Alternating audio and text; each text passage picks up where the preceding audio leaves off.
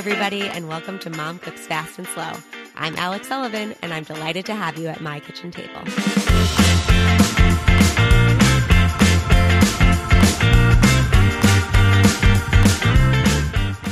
Today, I have Alec Prostok joining me, who is a cryptocurrency fund manager. As parents, I think we need to constantly be educating ourselves on technology and how it is shaping the world in which we are raising our kids. Alec and I discuss what exactly cryptocurrency is, the highs, lows, pros, and cons, and the outlook for the future of global finance in an ever-changing landscape of technology.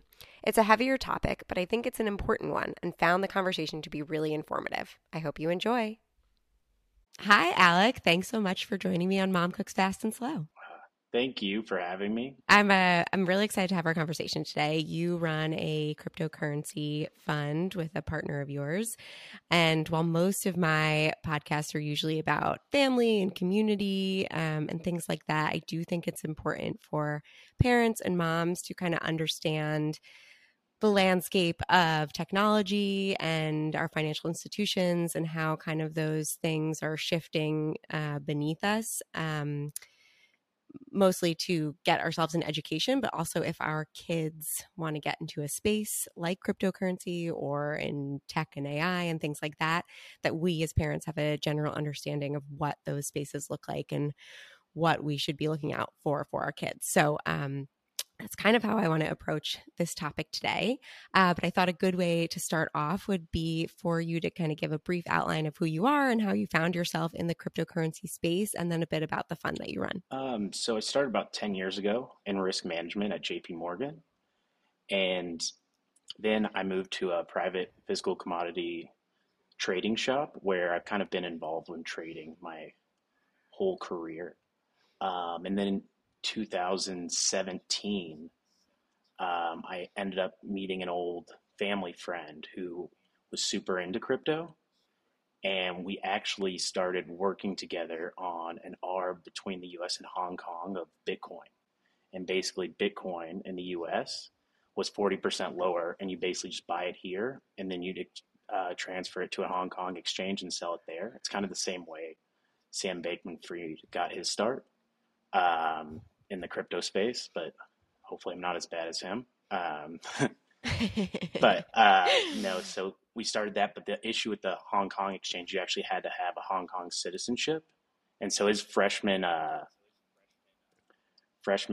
roommate, actually, he was the one that was able to get, he was from Hong Kong. And so we just basically started trading that ARB. And so because it was so volatile and I enjoyed the trading space, I just started to learn more and more about it. And as I did, I just kind of saw how there's such a future in this space and how it's going to change the whole landscape of, I think, how we do everything in 10 years. And the fund that you run now, can you share what that's called? Oh, yeah. So it's Hekla Partners. And I basically was in Iceland when we were first talking about starting the fund. And that's the most active volcano in the world. So that's why its name is Hekla.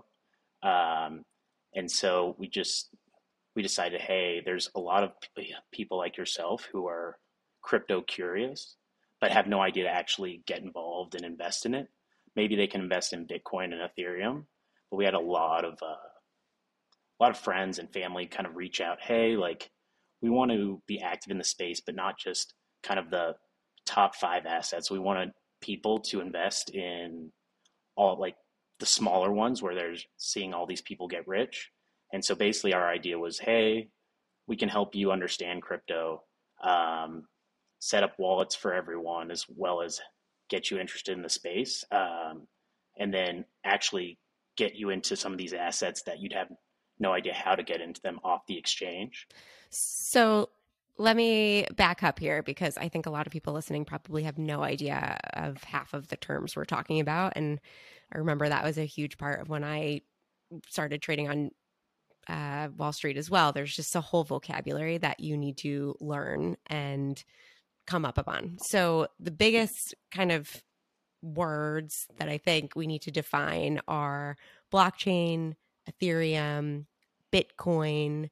Those are kind of the 3 majors. And then there's a few others that I think kind of play into that. But I thought if we could start with those 3 first just tell us like what they are, how they became what they are, and how they kind of fit together in this cryptocurrency world. Um, Blockchain is essentially a digital ledger that's maintained across computers, and it's linking people or person A to person B. And so it's just as simple as that.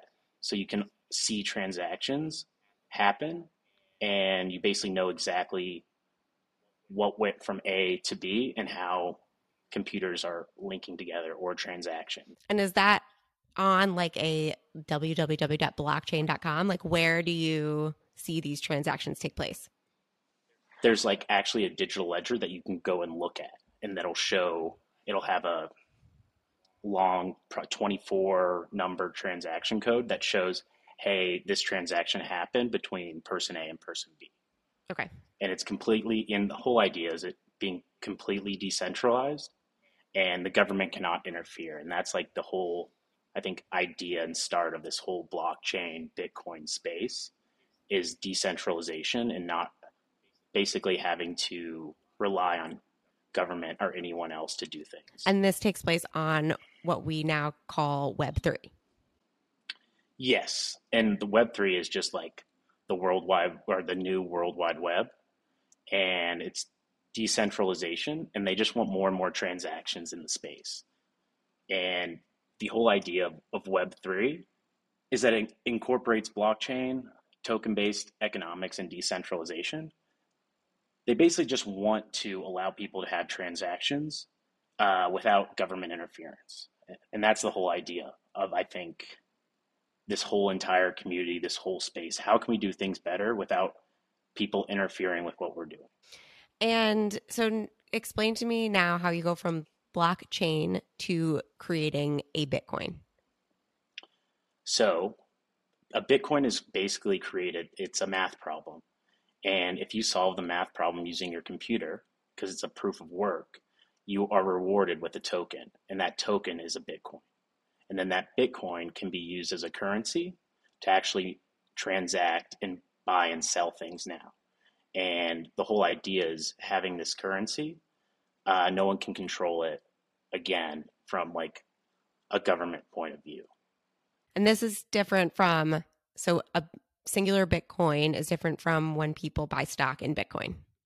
Well, you can buy like 0.00001 of a Bitcoin, but if you buy it on an exchange, you don't actually own it because the exchange owns it and basically makes a pretty screen and pretends that you own it. So you actually have to take it off the exchange and put it in your own wallet if you wanted to own it yourself.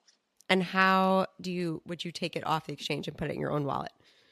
You transfer it through the blockchain by using a wallet that, say, Coinbase gives you a wallet and there's an address, and you actually send it to a different address that you have on your own, and you can protect that with like a cold wallet, which is basically a private storage of keys, so say a USB drive, and it's just like it'll give you 9 words like apple, banana, car in order, and those words are stored on a actual physical device versus like in your computer where someone could go and hack you and then basically take all your money instantly. Got And it. open up your wallet. Yeah. Okay. So when I think about blockchain and Bitcoin, um, cold wallets, things like that, I come from a commodities background like yourself, and I try and put it into terms for myself in terms of either gold or oil. When I think about it, I think, okay, we used to be on a gold bar system where the United States, for every dollar that it produced, there was gold backing it. And I think about Bitcoin as for every Bitcoin that's produced, there is mathematical equations on a blockchain that backs it. Is that the right way to think about that if I'm trying to compare it to something I understand? So I think the biggest way, like I kind of think about it in normal terms, is Bitcoin is kind of like gold, and you're basically mining it out of the ground. And instead of mining it, you're using a math problem. And when you actually solve the math problem, you get gold or Bitcoin. And so now you have this asset that can be used to trade different things like a commodity. And oil, or sorry, Ethereum is more like oil on the internet. It's an open source blockchain where people are allowed to put um, basically anything in the entire world, applications, games, um, new types of trade, really anything in the entire world, I think can be created on Ethereum. And that's kind of the reason this space is so interesting. One person doesn't control it, and everyone is basically allowed to add to it, and you can actually see what's going on in the space. And so Ethereum is oil, and it just moved from proof of work to proof of stake. You can actually stake your coin, and every year, say you stake 100 coins, they'll give you 4 coins on a year, basically like a bank would, for lending them money. And then you can go and use that money, which is Ether, to then transact as well on the internet. But all of the transactions that are now built, like all these games, all these apps, are using Ether to actually work. And you kind of need oil in the world, basically. Hey, everything's made of oil, like our shirt, cups, our kitchen utensils, things like that.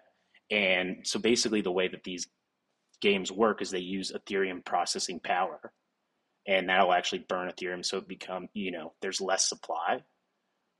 And so it's more of like an oil commodity versus Bitcoin is kind of more money and it's just used as a trade, where Ethereum is kind of a whole blockchain space where people are actually trying to build on it in order to move forward in the world. So is Ethereum still considered a cryptocurrency? Yes, they It both is. are. Okay. It's just the way they're used is, I guess, the same way gold and oil are both commodities. They're just used in very different ways. Exactly. And I think because Bitcoin was first, it's a very old technology. And like Ethereum's great because people are creating better ways to use Ethereum and build on it. And Ethereum's like a layer one chain. Now they've created a whole layer two chain to try and make transactions cheaper so that it doesn't burn as much Ethereum. So sending Ethereum from address one to address two um, isn't $30 like a Bitcoin transaction. And how do you quote unquote drill for Ether? So you basically stake it, and there's processing power, and so there's like 120 million Ethereum right now in the world, and it's using computing processing power to actually create more Ethereum. But when you actually transact, you burn Ethereum, and so that right now there's actually more Ethereum being burned because Ethereum's being used so much than is actually being created. And because they moved into a staking platform, you basically have to give your Ethereum to a validator or become a validator yourself. And you're validating a transaction on Ethereum blockchain to create more Ethereum. Okay, so who's doing this? People. That's the whole idea of this whole thing is everyone who wants to enter the space can. There's no like, But hey. so like if tomorrow I'm like, you know what, I want to drill for some Ethereum. Like I'm going to go on a website and hook my computer up to it and start trying to solve these math problems, or like So what if like tomorrow someone was like, I want to do this. Where do they go? What do they do? So there's a few ways. To become a validator is a lot harder right now because there's a huge line because they just moved from basically mining to staking. So they're basically, hey, I saw transaction A and B happen, and because I confirmed transaction A and B on the blockchain, I'm rewarded with an ether. Mm-hmm. And so that's like staking versus solving the math problem, which is mining. And so it's the oil producers and the oil refiners. yes, exactly. And so because you are now, hey, I have to go and become a validator, you actually have to own 32 Ethereum. And then you can start basically validating transactions on the blockchain by actually giving the blockchain your Ethereum to use. And it's basically using your Ethereum to view other Ethereum transactions, and it rewards you with a new, sliver of Ethereum for doing that. and being part of the chain. And this is like based on the token economics that were created by Vitalik in 2015. That created this thing called Ethereum. Exactly. Got it. Okay. So realistically, not anyone could really do it. I mean, that's why we need access to people like you, because it's becoming harder and harder for it to actually just be a regular person owning these singular things. Exactly. And the exchanges now have made it super easy to stake, because what they're doing is the same way a bank uses your money to go into a transaction. They'll basically take a piece of it for you lending them, that you lend them $100. They go and make $10, but they're going to give you $5 and take $5 themselves. The exchanges are allowing you to, hey, I only have one Ethereum, so I don't need all 32. But instead of a 4% APY, maybe I make 3.5. And so they're giving you less and taking some themselves, but then they are becoming massive validators, which is kind of hurts the whole idea of decentralization, because if one person has all the Ethereum, then you can basically create new rules and kind of do whatever you want if one person has, say, over 50% of Ethereum on the blockchain. Right. So that kind of leads me to my next question. Is a lot of talk lately in the news is about regulation of cryptocurrency. It's been in the works for a while, but I think the FTX SBF thing really pushed it over the edge. And I guess to give people a background about that, that may not be familiar with what happened with Sam Bankman-Fried and the FTX. Basically, Sam Bankman-Fried was running a cryptocurrency exchange called FTX. He launched it in 2019. One of his biggest investors was a guy named Changpeng Zhao, who everyone calls CZ. They pitched this idea of an exchange that had a token called FTT that people could trade on.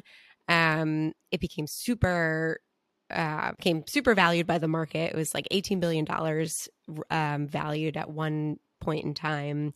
He was a guy that walked around pledging a bunch of money to a bunch of altruistic ideas and people of influence. And for that money and influence, he was awarded things in terms of regulational power for the future of cryptocurrency.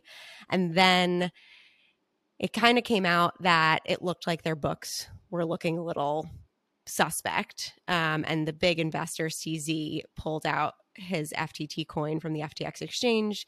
Everything kind of went belly up. And we find out that they had a hedge fund arm that might have been using client funds to support the exchange, or front running the people on the exchange to pad the money for the hedge fund. It was a mess. So correct me if I'm wrong, but that's kind of what all these alleged kind of issues around SBF and FTX happened. Yeah, no, definitely.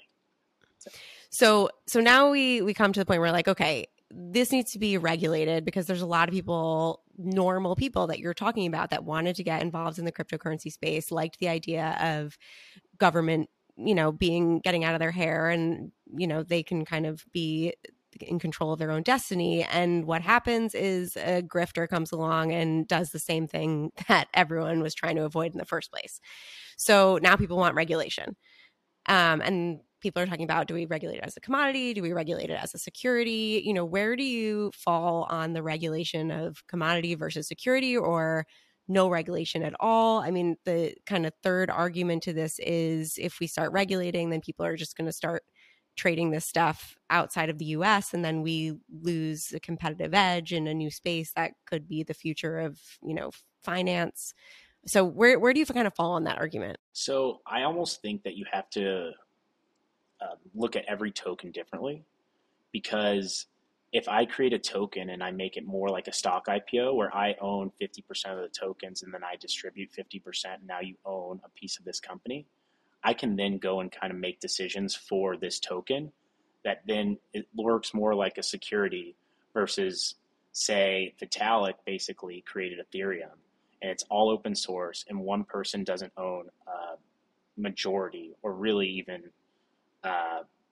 I don't think anyone owns, 5% of Ethereum at this point. And because it's so decentralized, I think you have to look at that as a commodity because one person can't control it. And when one person can control and make decisions on these tokens, I think it does need some regulation because, like SBF, people make bad decisions, but when it's kind of open source and people are working together, it's like it's going to figure itself out. And so if people want it, they will use it. If they don't, they don't. And it's not going to be, hey, we're leading the way to try and do things this exact way. It's kind of like a free flowing model where you're going to test things to see if they work. And if they do, you're kind of going to go that way. And that's kind of what I think the commodity view is. It's like, hey, this needs to be traded the same way or treated the same way as a commodity is. You don't need the SEC coming in and trying, who are they even going to tell at Ethereum, like, you can't do this? So it's basically going and telling every individual person that they can't do it, and they're trying to control something that is really uncontrollable. And that's the whole idea of this space was decentralization. In 2008, Bitcoin was basically created because of the banking crisis. And all these banks had all these people's assets, and people went broke because the banks made poor decisions with their funds, and they wanted a place to basically park value that wasn't controlled by other people. And so I would say most of these are now commodities. But if you just go and make a token that's actually a company, but that you just use that instead of an actual like company to invest in it, that probably should be treated more like a security. And that was what FTT was, right? It was basically more of a security than a... Exactly, because he controlled all the supply, and that was basically, he was using that to get loans and giving it back to Alameda, his basically investment firm, and plugging holes with fake dollars essentially, and that he's kind of just creating out of thin air. And when you made a ton of bad bets, eventually, you can't keep filling holes with something that's worthless, and it all kind of went under quickly. Right. Okay, so to circle back to your fund specifically, how do you guys approach, I mean, obviously you're not going to give us like an insider of your fund, but what is kind of your pitch of someone brings you $100,000 and says, I want to invest it in cryptocurrency? Are you guys only looking at cryptocurrency like Ethereum and Bitcoin for the same reasons that we explained the downfalls of kind of the securities ones? Or are there some pros to those security type tokens that you guys also take into account? So this has been our first year. Actually, June 1st will be year one. So we've been in kind of a crazy environment, and we were lucky that we were kind of able to stay on the sidelines for most of this because we have other friends and fund founders who have just gotten destroyed by being in some of these bigger with, the 80% fall down in Bitcoin and Ethereum price. And so I say right now, we like to load into the bigger players just because it's kind of a bear market still, I would say. And I think it's going to be pretty choppy. And then 2025, once kind of people understand what the interest rates going to 5% and how that affected all these markets, I think in 2025, you'll kind of see all of this will unfold, and you'll see a really bull market in the crypto space just with all the growth and all the developers moving from the tech space actually into crypto. Really smart people are getting added to the space now. And as we kind of learn, hey, this really bear market that we were just in, it'll be choppy until the rates come down a little bit. But then I think you're going to see an explosion in the space with just institutional funds are starting to use it. You're going to see regulation from governments. And I think that's a big piece of it is once there's regulation, then you have all this institutional investments into the space. And I really think it's going to, change the way that we do everything. I just went into the bank earlier today and I had to sit there for 30 minutes to just get a check because it wasn't going through in the ATM. And the fact that we're still doing things like that is just kind of silly when I literally could sit on my phone and have a transaction go through in 5 seconds. And not have someone else control where that's going. But us individually, we really like the bigger coins right now, and we're kind of looking for some smaller ones in the AI space because we think that's going to actually change everything. And as many jobs as it's going to lose, I think it's going to create a lot of jobs going forward. And if you can basically be in front of it, um, people will pay you to do so. And so my partner, he is he's younger. He's 25. He has a Web3 platform where he wants to become the Amazon of digital assets. And basically anything digital will be listed there. And he's basically taking small cuts of digital transactions. And because of this, he's really in the space of like, hey, I'm seeing all these new things that are being built. I'm talking to developers. He's a developer himself. And if there's a new project that comes online with 100x potential, that's where he's going to be, a rock star and know where to put the money. And there's very few people out there that are having that exposure right now.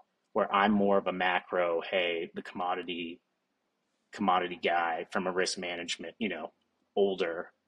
So hey, this thing's not going to blow up. And then he's more of a, hey, we're going to have some riskier assets that most people won't even know exist. And if you get in by the time you do, you've lost a lot of that 100x value that you're seeing over the last 5 years. And when people invest with you, they give you dollars and then you use those dollars to buy coins, or like, is Yeah, that, so we'll yeah.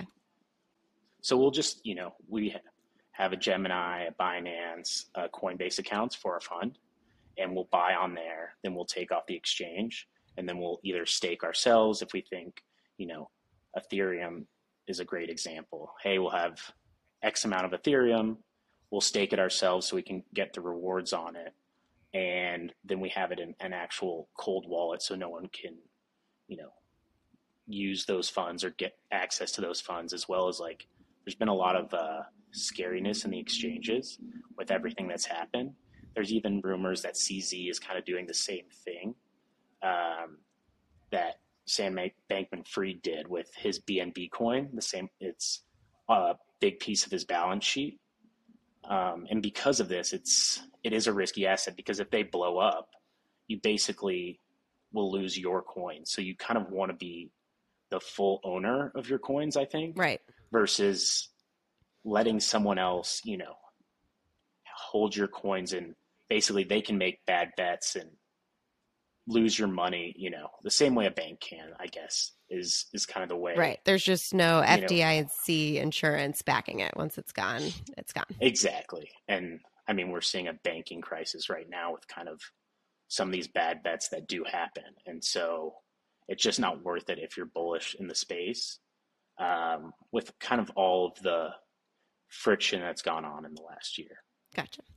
Okay. So, kind of moving forward now to what I focus on myself is how is this, going to change the landscape for our kids? I know you don't have kids, but when I think about, what I need to teach my kids for the future, this is something that they need to be aware of, and something that they either need to learn about and start, the same way I open a bank account and have them save money. Like, is this something that, we should be teaching our kids to learn as like a financial tool?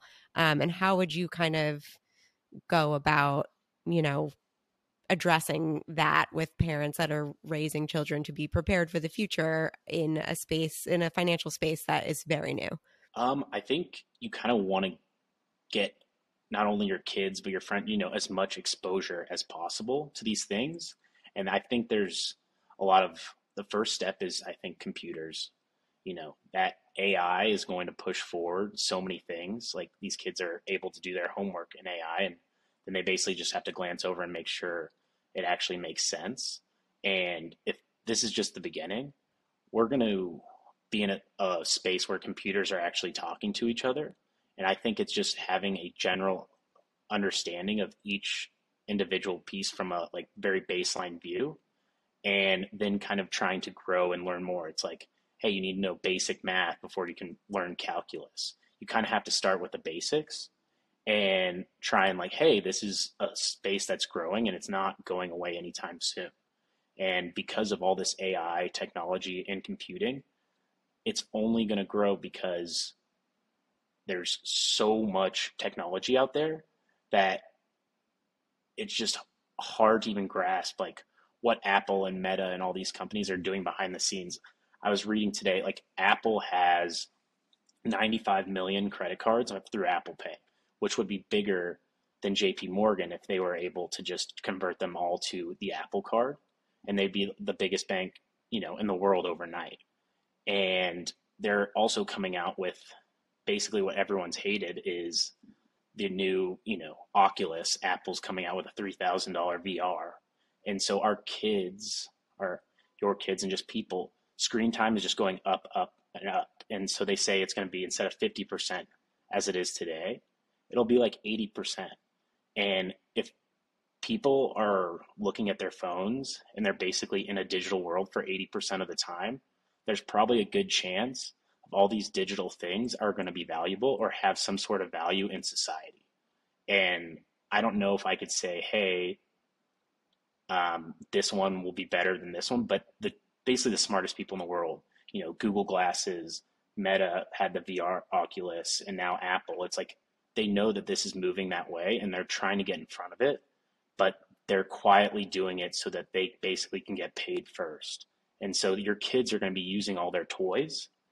And so you want them to be, same way you want them to be good at a sport, you want them to be good at, using a computer and learning about these things. Because if not, it's going to be hard. It's like, say your kid's behind in math, that's a hard thing. You don't want them to be behind in this new technological space either. So I think it's just getting them as much exposure and, trying to teach them these things, I think is important because it's unfortunately the future. Yeah. I mean, I hate that. I hate everything you just said. No, but what I hope is that, I mean, my biggest issue with technology is social media. I absolutely despise social media. I think it is the most evil, like terrible thing that our kids have access to. That being said, if we could use technology in an unbelievable way to grow their brains and what they know and, stuff like that, I mean, that would be great, and so I hope companies like Google and Apple and places like that are turning more in that direction. Like with the VR, like I would love my son to feel like he's on Mars and work towards helping like figure out how to build a sustainable garden or something on Mars. Like that would be a great use of technology, not, pretending he has like an online girlfriend. That's the last thing I want him to be doing. No, exactly. So that's like, when I get really stressed out about the idea of this technology moving forward, I think about it from a social media perspective because I feel like that's what you and I kind of grew up with. But hopefully we're moving past that and we use it for things like getting out from the government's thumb or out from under the government's thumb or, learning faster and quicker and better than we would originally have done without technology. So that's my hope. Okay, so last question, and then I'll ask you my question that I ask at the end of every episode. But where do you see, just in the next 5 years, where do you see the crypto markets? I mean, I guess we kind of covered this with, you think we're going to have a boom in 2025. But in terms of the banks, like, do you think, because the cryptocurrency is trying to take on the banks, do you think the banks are going to get involved in cryptocurrency, and what does that look like in the next 5 years? I think they have to, right? I think they're super scared of cryptocurrency because they know what's going to happen. There's already companies out there that are trying to get loans that happen through crypto transactions. So there's actually transparency. So you don't have these regional banks that are blowing up because their balance sheet doesn't make sense. If we have a better way to do transactions and it's faster and it's cheaper, we are going to do that. It's like, why wouldn't you? And I think these banks are the way loan structures are going to start working is, these assets can basically be bought and sold instantly when loans go underwater. And you basically, have this automated transaction that happens versus decision makers that are trying to hide or make bad decisions because they may or may not have made a bad trade. You have a computer do it automatically. It's like that's probably a better process, unfortunately, when you have these like new technologies in this new space. I think you're going to have a lot of creation from games to basically digital banks, real estate, like car loans. And I don't know how the banks are going to get involved, but I think they have to because they're going to become obsolete and lose a lot of money for these companies that are kind of forward thinking and trying to make, the world more efficient. And that's really what it is. It's like what technology is the most efficient, because that's what's going to provide long-term value in any space. Okay. Makes sense. All right. Well, the world is going to go crazy with technology and cryptocurrency, but hopefully there will always be families supporting one another. So the question I end every episode with is, what is your favorite family tradition and why? My favorite family tradition is probably on my dad's side. He's from Hastings, Nebraska, and I've kind of lived in Dallas. I've lived in, New York for 5 years, and I'm moving back next month. And it's just so fast paced, and you know, you're just kind of constantly doing things. Where when I go home to Nebraska and Hastings, it's like I just have such a good time. We go to his favorite pizza spot that he grew up having in Lincoln, and all 25 of us try and meet every other Thanksgiving, and just we'll cook steaks with my uncle and drink a beer. Then four or five of us will go to the Nebraska football game, even though they've been terrible for the last 15, 20 years. And it just like, it kind of stops the world and just makes you like appreciate like what you have in front of you versus all like kind of the other things. And it kind of, to put it towards our call, makes me step out of like this technology space that we've been in, just kind of living life and not really worrying about anything else. It's kind of like the world stopping for me and just being with family for Thanksgiving.